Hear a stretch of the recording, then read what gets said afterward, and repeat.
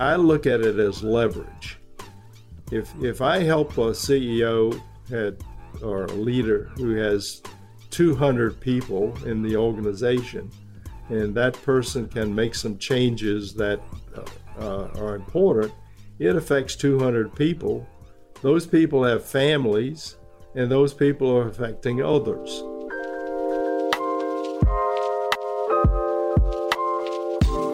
Welcome to another episode of Everyday Leadership. And today I have the absolute pleasure of sitting down with someone who is a servant leader. He's a transformational coach. He's a business consultant. And he's someone who helps people to thrive, to learn how to thrive in a very complex and chaotic world that we are living. And that's something that we definitely need more and more these days. He's also a CEO of Bridge Business Transformation. He is an author of the book Hand on the Shoulder, Finding Freedom on the Confluence of Love and Career. I had the pleasure of talking to Dr. Grant Tate. How are you doing, sir? Well, good morning. Happy to be here. So great to see you, and looking forward to this conversation. One of the things I do outside of this is I'm a public speaker. One of the talks I give is called Stepping Outside Your Comfort Zone. And I tend to focus on like 3 different questions. And when I was delving into some of your work, I looked at some of the questions that you tend to ask people: who I am, what am I called to do now, who am I going to work with and get it done? And they reminded me of that talk. I was like, oh, okay, this is quite interesting. I want to see, because when I had those questions, they came from a place of my experiences. So I'm curious to learn, how did you actually arrive at that, asking yourself who I am? What are you called to do now, and who am I going to work with? Well, I guess my answer to that is I wrote a whole book about it, about me trying to discover me. That's really the theme of the book. And about a year ago, a publisher called and said, "Hey, I've seen some of your writing out there. Have you ever thought of writing a book?" And I said, "Well, sure, everybody has." And so then that person and I had 3 different meetings, and I finally decided I didn't want to write the 50,001st business book, because that's how many are published every year. Let's examine my experiences. And then that got reinforced because I asked a lot of my friends and contacts, if I'm writing a book, what would you like to see? And they said, how did you get to where you are? And my first reaction was, well, why would anybody be interested? I'm not a famous person out there. The reaction has been very interesting to me, because people who look at this book that covers actually from my childhood to ending up 20 years ago, people who look at it sort of find something for themselves. In other words, there are business elements of the book. There's growing up and in a culture, and then finding myself in the corporate world and trying to survive and thrive in that, and then becoming disillusioned, crashing, and then working my way out of that again. And people finding lessons in it. And as a coach, one of the books I always hoped someone would write, and thought about writing this one myself, is I wanted mini case studies, MINI case studies. Something that I could say, here's a short story. Let's look for the lesson in this story. And in a way, this book is that. It's 107 or 8 individual small chapters, each of which is an episode in things I experienced. Let's go back to the childhood, younger version of you. What would you say was your 1 or 2 or 3 key lessons that you kind of took away from that period of your lifetime? I was the little kid in class. I graduated high school when I was 16. I was sort of struggling to, how am I going to survive when I'm the smallest one? And I finally figured out that the way I survived was out thinking my competition. I wasn't going to win in a wrestling match or a boxing match or whatever like that. So brawn, physical strength was my thing. So that taught me early that trying to understand the world and my environment and what was going on with people was a key to survival. The other thing was, and this was something that I think was a struggle with me, is growing up, I grew up in a family where the principles were strong. Good news, great family to grow up in. My grandmother told me, this was my father's mother, if you have a talent and you're not using it, it's a sin. She went to a small country church, and so that set the bar really high. And reflecting back and all of my competitive environment, my struggle to develop my career, I was chasing that dream to be the best. Did you know what talents you had? One of the things I say is I graduated high school with 3 marketable skills. I had worked in a furniture store, which is some stories in the book about that experience. I had experience working with a lot of different people in that environment. And so I knew how to sell in a retail environment. I had developed some drafting skills by taking classes in high school that I could work as a draftsperson. And then I had also done some other some physical things. So I grew up with some skills. So when I got to college, I had to work my way through college and found myself in my very first year in college becoming an assistant to the teacher of the drafting courses that we took in engineering. And I graduated college with $100 in my pocket, which is quite different from kids today. So you got no money in your pocket when you graduated this days. That's right. Lessons learned. My family and because we were, good family, but middle class, I just felt I had to work to find my way, and work meant supporting myself and doing my part in the family.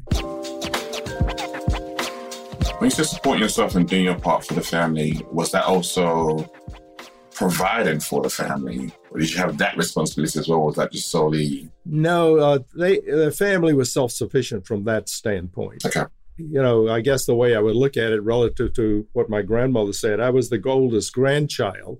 It was expected that I would set the standards for behavior and performance, everyday performance. Wow. For my generation, which was a high expectation. Yeah, so that's a lot of pressure. Yeah, that's right. Yeah. Even yesterday, I have a younger brother who's 10 years younger, living in Texas. And even yesterday, we were talking about who carries that role in our larger family now. Who's the person who basically takes the lead from a standards and behavior, moral standpoint. All that was important. And when I joined IBM, I found that their principles were totally consistent with mine. Respect for the individual was the number one value. And when I became a manager, the person who appointed me sat me down and said, look, this is what we expect. Treat your people with respect and care and help them grow and give them the respect. And by the way, if you violate that, you won't make it here. And part of my disillusionment, sort of extending on in time, disillusionment with the company was when I thought they lost that value, which is a bigger story in itself. It's a really important one, though, because it's interesting when I think about the period we're currently in right now. I think it was probably yesterday. I was looking at some of the data stats around the Great Resignation and the amount of, I think it was about millions of people who left roles. And they're saying that actually what's happening right now, we're back to pre-pandemic levels of people back into jobs. But even though that's changes happened, there are a lot of people who are very, very still intentional around, value alignment is really, really key. And if I'm in an organization where I've come into for one thing and they're no longer serving those values anymore, people are now willing to leave and go somewhere else, which is a strange thing because we are, in theory, depending who you listen to, in the middle of a recession. Yeah, even with that and with that risk and certainty around, people are still willing to move because of their values. And when you talk about what you went through with IBM and you going in there having that value alignment and then having that disillusionment between both of them, I'm curious from a personal perspective, what was it that made you aware that there was a misalignment? Because you had a very successful career. You're in a very thriving company. So what would spark that thought process? Well, there were some very specific things. One is that I have some stories in the book about my encounter with the CEO of IBM, whose name is Frank Carey. I have some unfavorable things to say about him in the book. But those personal encounters said, whoa, the guy who's our leader doesn't share my values. And the way he treated me and the way he treated the people that were around me, specifically in a fairly big meeting on the site I was managing. The other thing was that every year our company developed a salary plan. And it was something that all the managers were oriented to every year. And it was, based on the profitability and those sorts of things. So we had a year where the profit outlook was not good, and they were going to lower the rate of change of the merit increases. And then, so they sent us that orientation, but then they said, but don't tell people that. And I'm going, what? What do you mean don't tell people that? My response was, look, in my location, we stick to the truth and the values. I'm honest with the people that are in our organization. I'm telling them what the real story is. And I suggest you change the guidance to reflect that. And so it was an indication that respect for the individual was not something that was being held in high esteem at that point. And so that's just one of several signals I got at the time. And I was in strategic planning at one point. I was in a strategy organization. I could see clouds on the horizon. And this was the time when I decided to take early retirement and said I was offered a promotion and said, well, no, thank you. I'm going to take this early retirement and then explore the world outside, which I did. Yeah. Did you get any, I guess, criticism is the right word, or were people around you at that point in time like asking you, what are you doing when you made that choice? The interesting thing is that my contacts within IBM were not surprised because a lot of people were doing it. But I wanted to also reflect on what you said about what's happening in the recession, and the great, what they call it now, the great reshuffling. And this it's a very interesting time because one of the things I do in my work is watch trends, particularly in organization trends and where we're headed. And of course, we've been looking at more flexible organization, team-based structures and that sort of thing.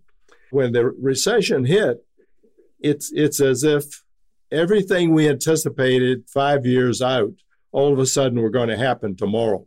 More remote work, small teams, shuffling the whole organization and that sort of thing. And of course, let's create a difference in the workforce because a lot of people still had to go to work and still were exposed. But then we had office people who could go to remote work. And my comment would be, yes, they're returning to the office, but they're not the same people returning to the office. We've recommended that companies have a formal reboarding process. We always talk about onboarding when people are hired, but if you're bringing your employees back to work after 3 years to be in the office, they're not the same people. It's not the same company. And you need to rethink how do you reform the culture? How do you get people to work together, know each other when they've developed a whole different scheme of knowing each other, of working with each other? And the other thing that we found out early in the pandemic was that it was challenging managers. A lot of the traditional hierarchical managers just were struggling. And new managers, new leaders emerged because they were the ones who were able to adapt to the new environment. And so communications is key. We just finished a survey just yesterday with a scientific company here, and we're looking at it's a whole series of questions. And they did a wonderful job of adapting to the pandemic. They increased their communications. They developed small teams, and when they brought people back to the office, created the meetings and the environment where people could then get to know each other and get to know how now relate in a different way to their tasks. Was that with your help they were able to create that? Or was that something that they were already doing? Because that sounds very, I want to say, innovative. So actually think about doing that, and that's something a lot of companies are not doing. So I'm curious as to what it was that actually made them think about doing that. Was that through the work that your organization does with them? So in looking at the results of the survey, I went back to 2016 when we did the first survey with this company. And at that time, if you look at favorability, they were about 54% favorable in the response to all the questions. And people say, well, what's a good score? 66% and above.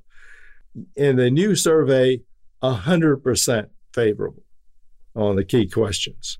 Now, what changed? After we did the 2016 survey, the CEO asked me to do the survey, said, hey, we think we have a communications problem. And I did the survey and came back and said, guess what? You have a communications problem. And here's what it looks like. And I said, okay. He said, what do we do? And I said, you have a choice. I can create an expensive communications process by which we bring everybody into a workshop and we talk about communications, or you can do morning huddles. And that won't cost you anything but 15 minutes a day. They created these morning meetings where basically you talk about, here's what we got, here are the main priorities for today. Here's what we need to plan for the rest of the week. And everybody who has an issue, let us know, and we'll talk about those things. And basically it gets everybody focused. And I might just relate that to pandemic management. One of the things that we ran into is, what does the future look like? It's unpredictable. Economy's bouncing around. We don't know where the pandemic's headed and so forth. And so strategic planning, how can I do a strategic plan? But the successful companies said to their people, I don't know what that looks like out there, but here's what we're going to do this month. And so that sense of direction is crucial. And so the idea of that morning huddle was focus on the goals. People in the lab, people who are designing the experiments, people who are trying to get work done, here's what we have to do today. And then they created a weekly meeting that said, looking at next week, here are the main priorities. And then they create a monthly meeting where it's a longer format where they can get into more detail. It takes a lot of discipline because people will tend to say, well, I'd rather do something else, or I'd rather talk about my personal problems or something, but focus on what we're all trying to do together. So they created this communication scheme, and that's continued. So when the pandemic came up and they had to move to remote, they said, well, how do we adapt our communication scheme to this? And they created the appropriate meetings for that. And then when they decided to bring people back, they're adjusting what goes on. The theory is the rate of change for the company has to be an indication of how often you require those checkpoint meetings. So the faster the rate of change, the more frequent your meeting and your management system has to meet. In other words, you have to adapt the management system to the rate of change. If you're running a steel company where you do, 10 million pounds of steel every 6 months, then sure, have your meeting every 6 months and say, we produce 10 million pounds of steel. But if you're in a high-tech environment, particularly one where you're running experiments like they do, is next week's results count on what I learned, depend on what I learned this week. And so it's constantly changing. How do you ensure you don't get caught in what I call meeting fatigue? Because I know you've been there where people have meetings for meeting's sake, and you come out thinking that could have been an email. So how do you ensure that you actually utilize the time to be able to share, we did that last week, so this is the results, here's what we're going to do next week, and it's very short, succinct, and people actually get value from the meeting and they look forward to it as opposed to another one. Need to know and focus. It takes, as I said, it takes real discipline. And one of the things that this company is looking at now is that the weekly meetings evolved. When people came back, it was a lot of personal discussions. It was like, what have you been doing for 3 years? And that sort of thing. And now they're trying to readjust that to get more back to more concrete elements of what are our goals and objectives for the coming week. I'm curious, what is your view on remote working, hybrid working, in-person working? It takes both. And I can relate this to distance education. One of the things that happened here, of course, and I think, I'm not in detail all of Europe and the UK, but children went to remote. And basically, the school system had said, when they set up electronic learning, took the same pedagogy that they were using, same methods of teaching, and just did the same thing using Zoom or whatever. That you really have to say, this is a different mode of learning, and let's adapt our learning process to this mode. And so the same relates to management and working together is, that the point you're talking about is, that made earlier. How do you keep from wasting time on video? Because it can drive you crazy if you're having this, the same idea. I've got work to do. I don't have time to talk to you, that sort of thing. So the balance is really crucial. So there's a company called Axios here in America that sends newsletters primarily about politics and economics, but they call it Smart Brevity. Here are the 5 things you need to know today. And they spend a lot of time with the newsletter saying, here are the top 5 things. And it's going to take you 2 minutes to read this. And so I can go down those 5 things and say, now I know I can close the app. But if I need to know more about what's happening in inflation today, I can click their link and I can dive into depth. But I know what they're saying today. For instance, this morning, their newsletter had, here are 5 things about inflation that are new news based on the latest indicators. That's interesting news. How long did I have to spend with that? 2 minutes. And keeping it crisp and what people need to know is crucial. And so people are asking the question, well, why do I need to see this? Or why do I need to hear this? Or why do I need to be in this meeting? And the format of the meeting or the communication needs to answer that question always. This is something you need to know. Something that you're alluding to, which is ticking around my head, and it's that mechanism of the willingness to unlearn and unlearn the old ways of doing things and relearn the new ways of doing things in accordance to the fact that, like you said earlier on, your people have changed, your people have grown. It's been a 3-year time period. And therefore, you need to be able to adapt to what's coming out from them into your styles. And I think that's where some of the friction comes from. Because some people are like, well, yeah, the pandemic happened, but it's a pandemic. It's only 3 years. It's a blip. Like, this is how we've done it for the last 20 years. So why are we going to then change and adapt new ways? We can easily go back to the old world. The old world feels more comfortable. I'm in my element at that point in time. This new ways is different because I'm learning as I go along. It's very experimental. And that's where I think that friction happens with, especially with a lot of leaders around understanding, do I do what my people want us to do, which should be common sense, but obviously not, because that's why the work that we do, or do I just revert back to what I did previously? Well, one of the things that we spent a lot of time talking about this just yesterday is I've recommended to this company that where we did the survey, they need to work with individuals on their own self-development, not plan some big thing where everybody has to get involved. And I think that's the key these days. Everybody is different.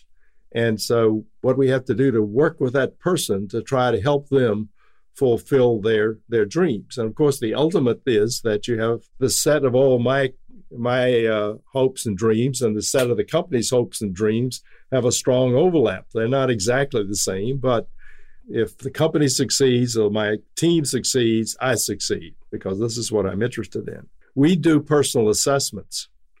And in those personal assessments, we find one of the things we measure is how do people deal with knowledge. On one extreme, the vacuum cleaner for learning, that person who just wants to always go to all the classes, read everything, go to the library to find something, but is going to find 5 other things in the process. And at the other end, the person who says, my experience is what counts. I just want to, I'll look up something if I have to, but don't talk to me about that seminar. So within that scheme and a group of people, you have that spectrum. If those people are saying, I want more self-development, then there are a variety of reasons they can have it. But the answer to it is, let's work together and let's see what we can help you do that can help you meet your own personal goals. If I say to the team, come on together. One of the things IBM did when I was there, they developed a policy that said everybody needed 40 hours a year of training. And we had programmers, and by the way, the best programmers are 10 times as efficient as the average. And they said, what do you mean? I don't need to go to class. What are you going to teach me? Now, we might be able to teach them human relations or something like that, but the best instructor probably couldn't teach them more about how to do their work. They learn from each other.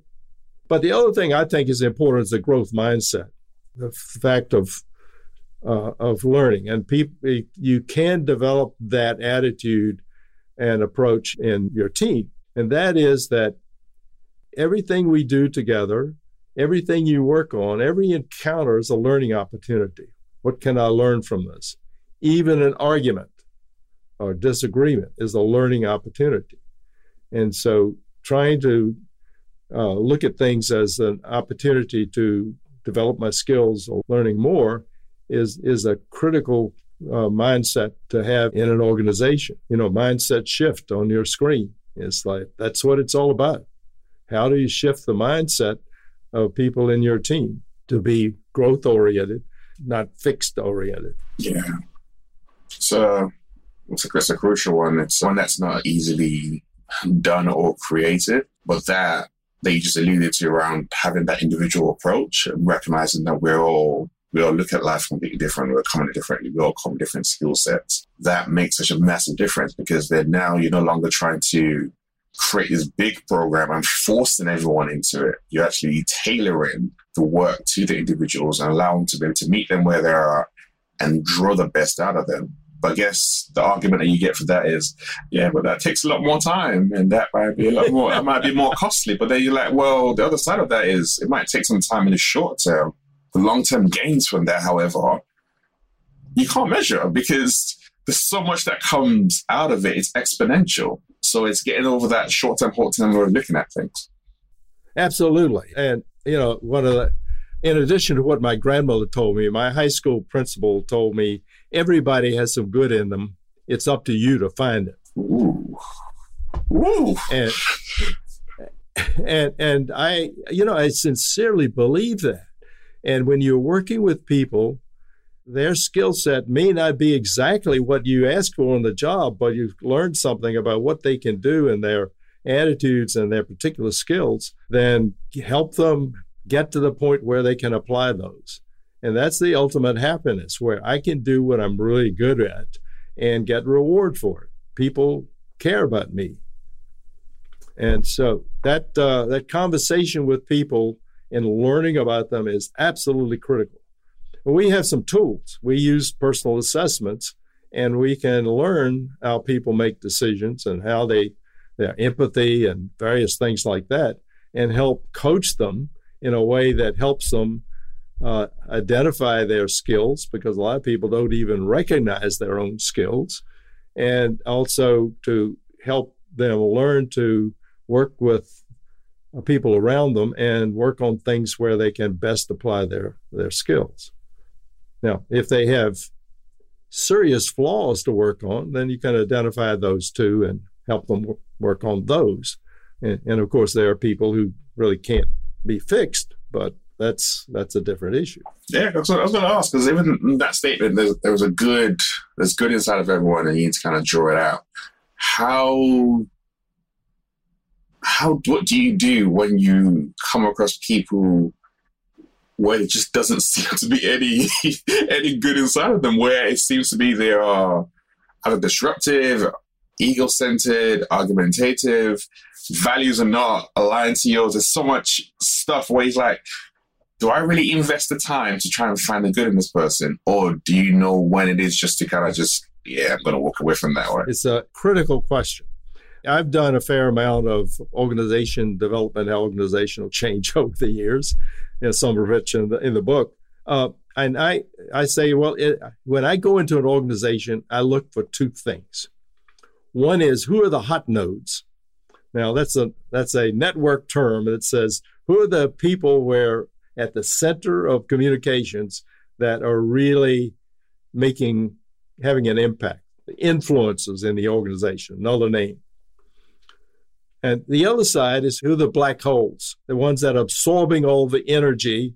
This is like equivalent to astrology here, not astrology, astronomy, but absorbing all the energy, dragging the organization down. If you want the quickest change, what do you do first? Get rid of the bad ones. And I've had managers say to me, I became a manager when I got rid of, that bad employee. And then, of course, when you get real change, the first people you have to convince for the change are those people who are the hot nodes, who are the influencers. And they may not necessarily be the people who are high in the hierarchy, but the people who are most influential in the organization. I once in a while coach politicians, and I tell them that same story is, gather around you the hot nodes and look for the people you have to influence and go after them. Try to develop relationships. And that relationship has to be built on trust, not coercion. If you are enjoying listening to this episode, can you do me a huge favor? Follow the podcast. It really helps us grow, and it tells the apps it's the podcast worth listening to. You can do that in Apple Podcasts by clicking on those three dots in the top right of your app. Look out for the follow button and just click on it. If you're listening on Spotify, the follow button should be just below the show's artwork. And you can click on that and you can follow that. We really appreciate you supporting Everyday Leadership. When I develop software into project management, one of the things that I used to be really, really critical is you find those people who are influential. And I love what you said, where it's not always the people who have the hierarchical power that have the influence. If you can find the people who have the influence, explain the new system, why you want to do it, get them in an early prototype, a pilot phase. Once they buy into it, it makes it so much easier to get everyone else on board. But if they don't buy into it, you're always going to hit a roadblock. And those who were like engineers and IT people, they never quite understood that. I'm like, no, there's a psychological to this as well that you need to apply to it. So I kind of love that example. That's right. And organizations, since those people are not always like me, you have to realize that they come in various attitudes and backgrounds. And so don't expect everybody to be the person who's got your kind of personality. It's critical that you have people who can look at things from a different point of view and to have that kind of influence. And that may be more critical than ever, that people who have a different style may be the most effective in the organization you're trying to change. How do you decide who you want to work with? Because you work with a select few clients. And you got, like I said, politicians, you got organizations, consultancies. So you're very intentional around who you choose to give your time to. I'm curious as to, do you have a selection process, a criteria? Is it a value matching thing? What is it that drives that? I don't have a checklist at all. I'm not a checklist kind of person. It's conversations like this. After this conversation, then are you a person I'd be happy to work with? And, so far I would say the answer is yes. That's good. And what can I learn? By the questions you ask and by what you're curious about, by the depth of your thinking, those kinds of things. And if you were a potential client, what are you trying to accomplish? Okay. The people part of the question is really critically important. We have a little exercise when we have I got an executive team together, and we go through the people question, and we do a little grid thing that says, who are the people who are the most productive? Who are the people who have the strong values? And we actually have them plot their key people on that. And when they are doing that, I can learn something about how they make those decisions. Are they balanced in their viewpoint? Are they biased in the way they look at people? Those kinds of things. And so their decision process and just doing that little exercise is very telling to me and what kind of person they are. This company we did the survey with, the leadership in that team is all about the people. They are super competent in their science. Almost half of their staff is a bunch of PhD scientists, but they are really concerned about hiring the right people, developing them, and trying to do the right thing, as we would say. And that's really important. And that shows up in every decision they make. And it's all about what the leadership has tried to create. And so it's, and their CEO is just retiring. And this is a guy that I admire because he's a person of strong values, and he injected that into this company.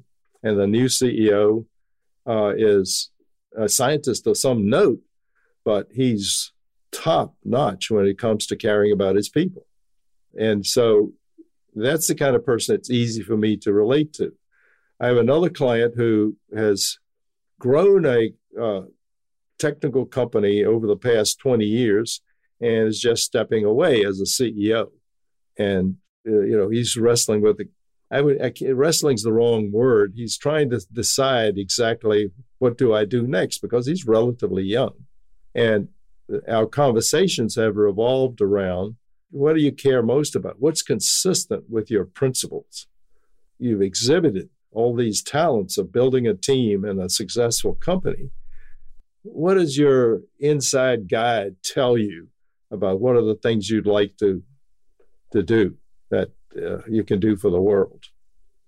And take some time, though. It's okay to go sit on a beach or go drive a tractor on your farm or something like that for a while. But, you have a lot to offer. And so back to the question is, what am I called to do? What is that answer for you? What are you called to do now? What is that imprint that you want to keep on having on the world and the work that you do? My job is to try to help people find their role, so that find their purpose. And I look at it as leverage.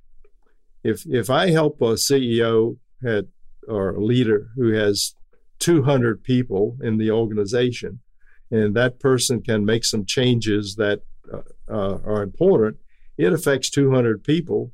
Those people have families, and those people are affecting others.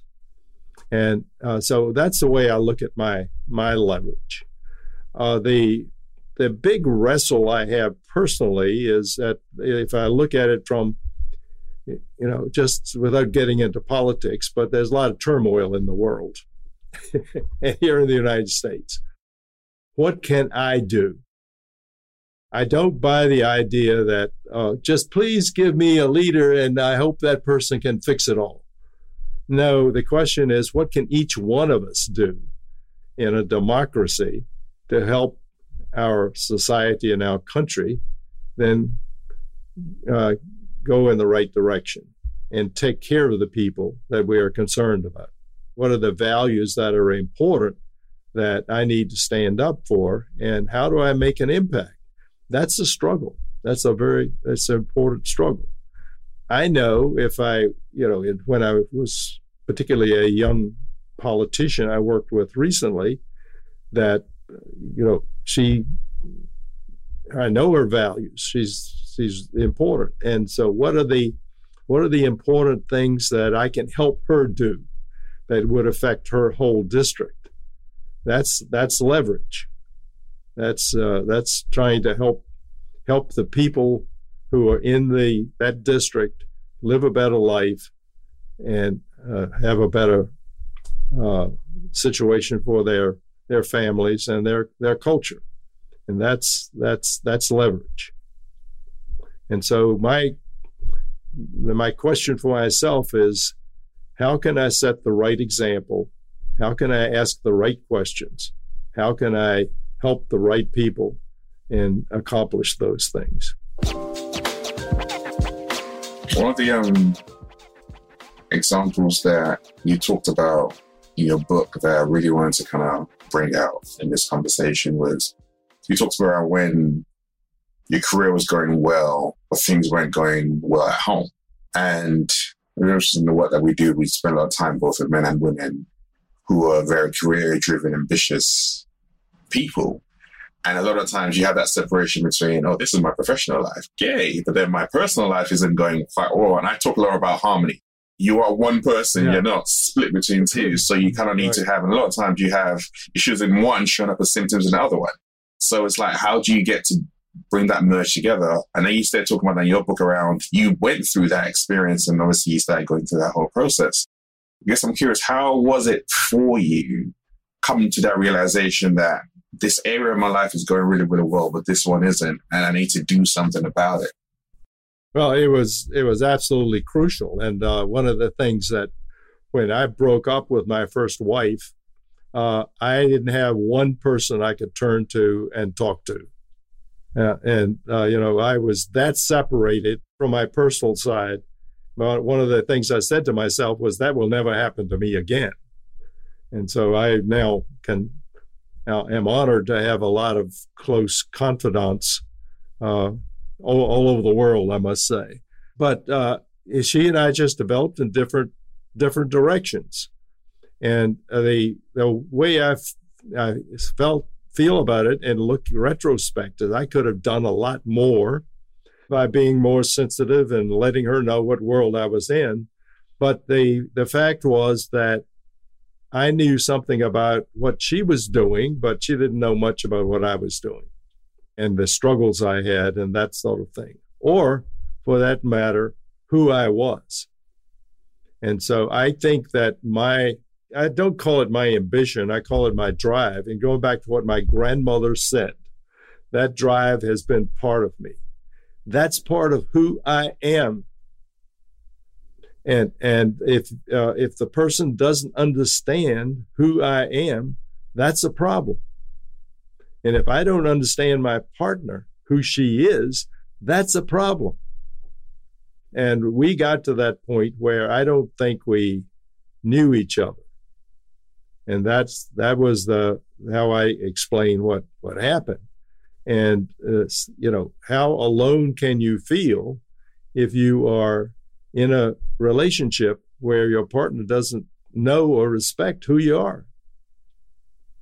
And so, that drive that came from my grandmother translates into my drive is not just raw ambition to be rich and high up in a job, but my ambition is to fulfill that dream of trying to help people. And so shrinking me back to a smaller circle is pretty hard. But that drive also, I think, can blind me to what's going on around me, and other people close up may be hurting. And so if I'm out to help people, wait a minute, I have to also help those people who are close to me. What am I missing? Something I thought about is that it's the polarity of leading self, leading others. And you need to be able to do both. Because if not, you're never going to be able to actually, when you ask yourself this question, you're never going to fully step into one or either one until you kind of understand, okay, what's going on inside of me? How do I feel? How am I approaching things? Or that drive that I have inside of me. Okay, if that's how I am, then who do I have around me who can understand that, who can relate to that, who I can share that with?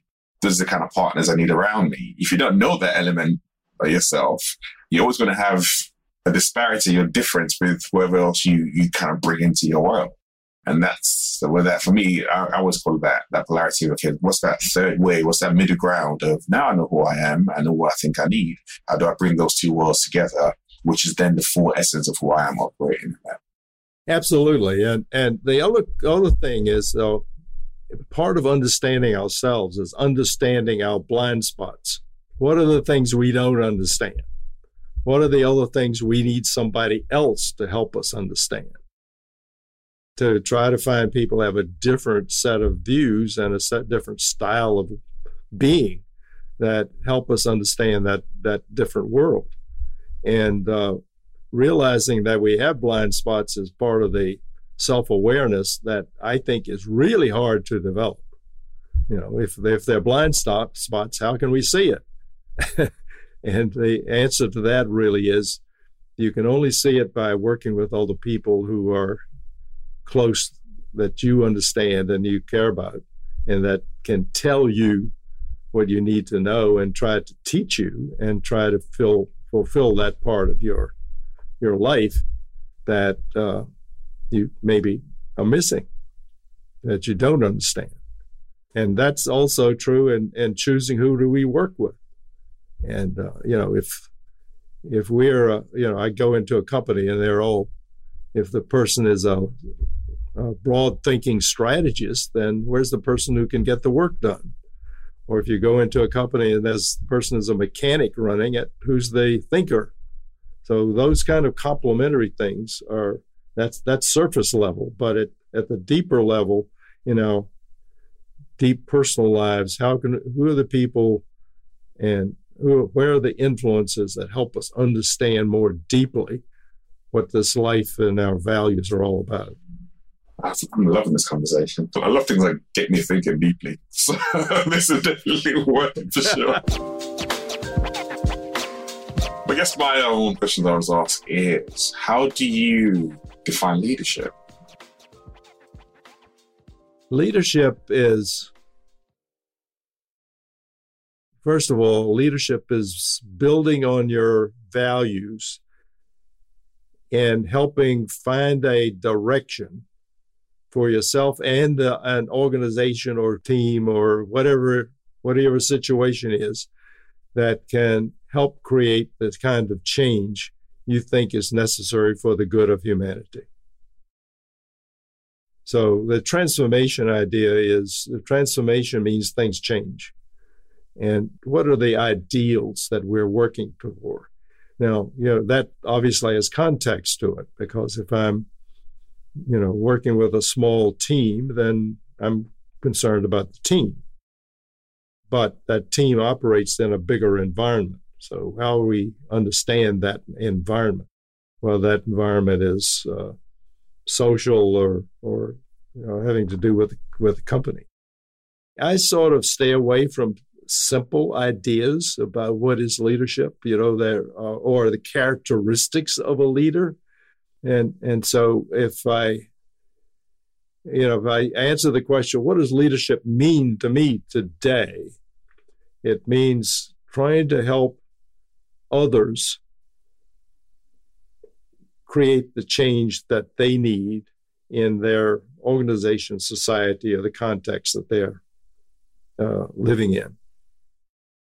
I think it's something that definitely comes out in the way that you talk and the way that you intentionally approach the work that you do, the organizations that you kind of work with. And if you listen to some of the things that you kind of shared and the way that you're thinking is definitely aligned to all of that, which for me is amazing because there's a authenticity there. I think it's very easy for times when people can say certain things. We're like, well, no, this is the history, which is in the book. So obviously one thing that you could go back, check that book out, absolutely tap into it. In the show notes, you have the links for the book on Hand on the Shoulder, Finding Freedom. So that's going to be available to you. But you share a lot of experiences as to who you are, how you think, and that impact, or should I say, how you describe leadership. And that's what makes it really, really real. It's easy, right, in this day and age, particularly, to have a lot of, I guess, what I call theoretical assumptions without having the real lived experience that shows, well, this is it, and this is the good and the bad. It's not just all of that. It's not sugarcoated whatsoever. So that definitely comes through, and it's something I've appreciated, and I've really, really enjoyed this conversation. So thank you very much. Well, I have as well. Thank you so much, and I hope we have a time to talk again sometime, because I'd like to learn more about you. We're gonna be there. But I've learned a lot because of the way you ask questions. I appreciate that. I'm sure we can make that happen for sure. This is Everyday Leadership. We'll see you soon. Here's a quick preview of who we got coming up in next week's episode. Make sure you're following the show so you don't miss out on this amazing guest. I remember my mum specifically saying, like, you've got all of these qualifications. Imagine how much money you could get if you went and got a job. Why don't you go and get a job? I'm like, I don't want a job. One thing I do during the week is I go for a run. And most days after each run, I upload a video on LinkedIn, normally about 2 or 3 minutes. So if you want to get a little bit-sized information as to what's going on in my head after that run, check me out on LinkedIn. Just type in my name, SOPEAGBELUSI, and you'll find me. And you can tap into some more content outside of everyday leadership.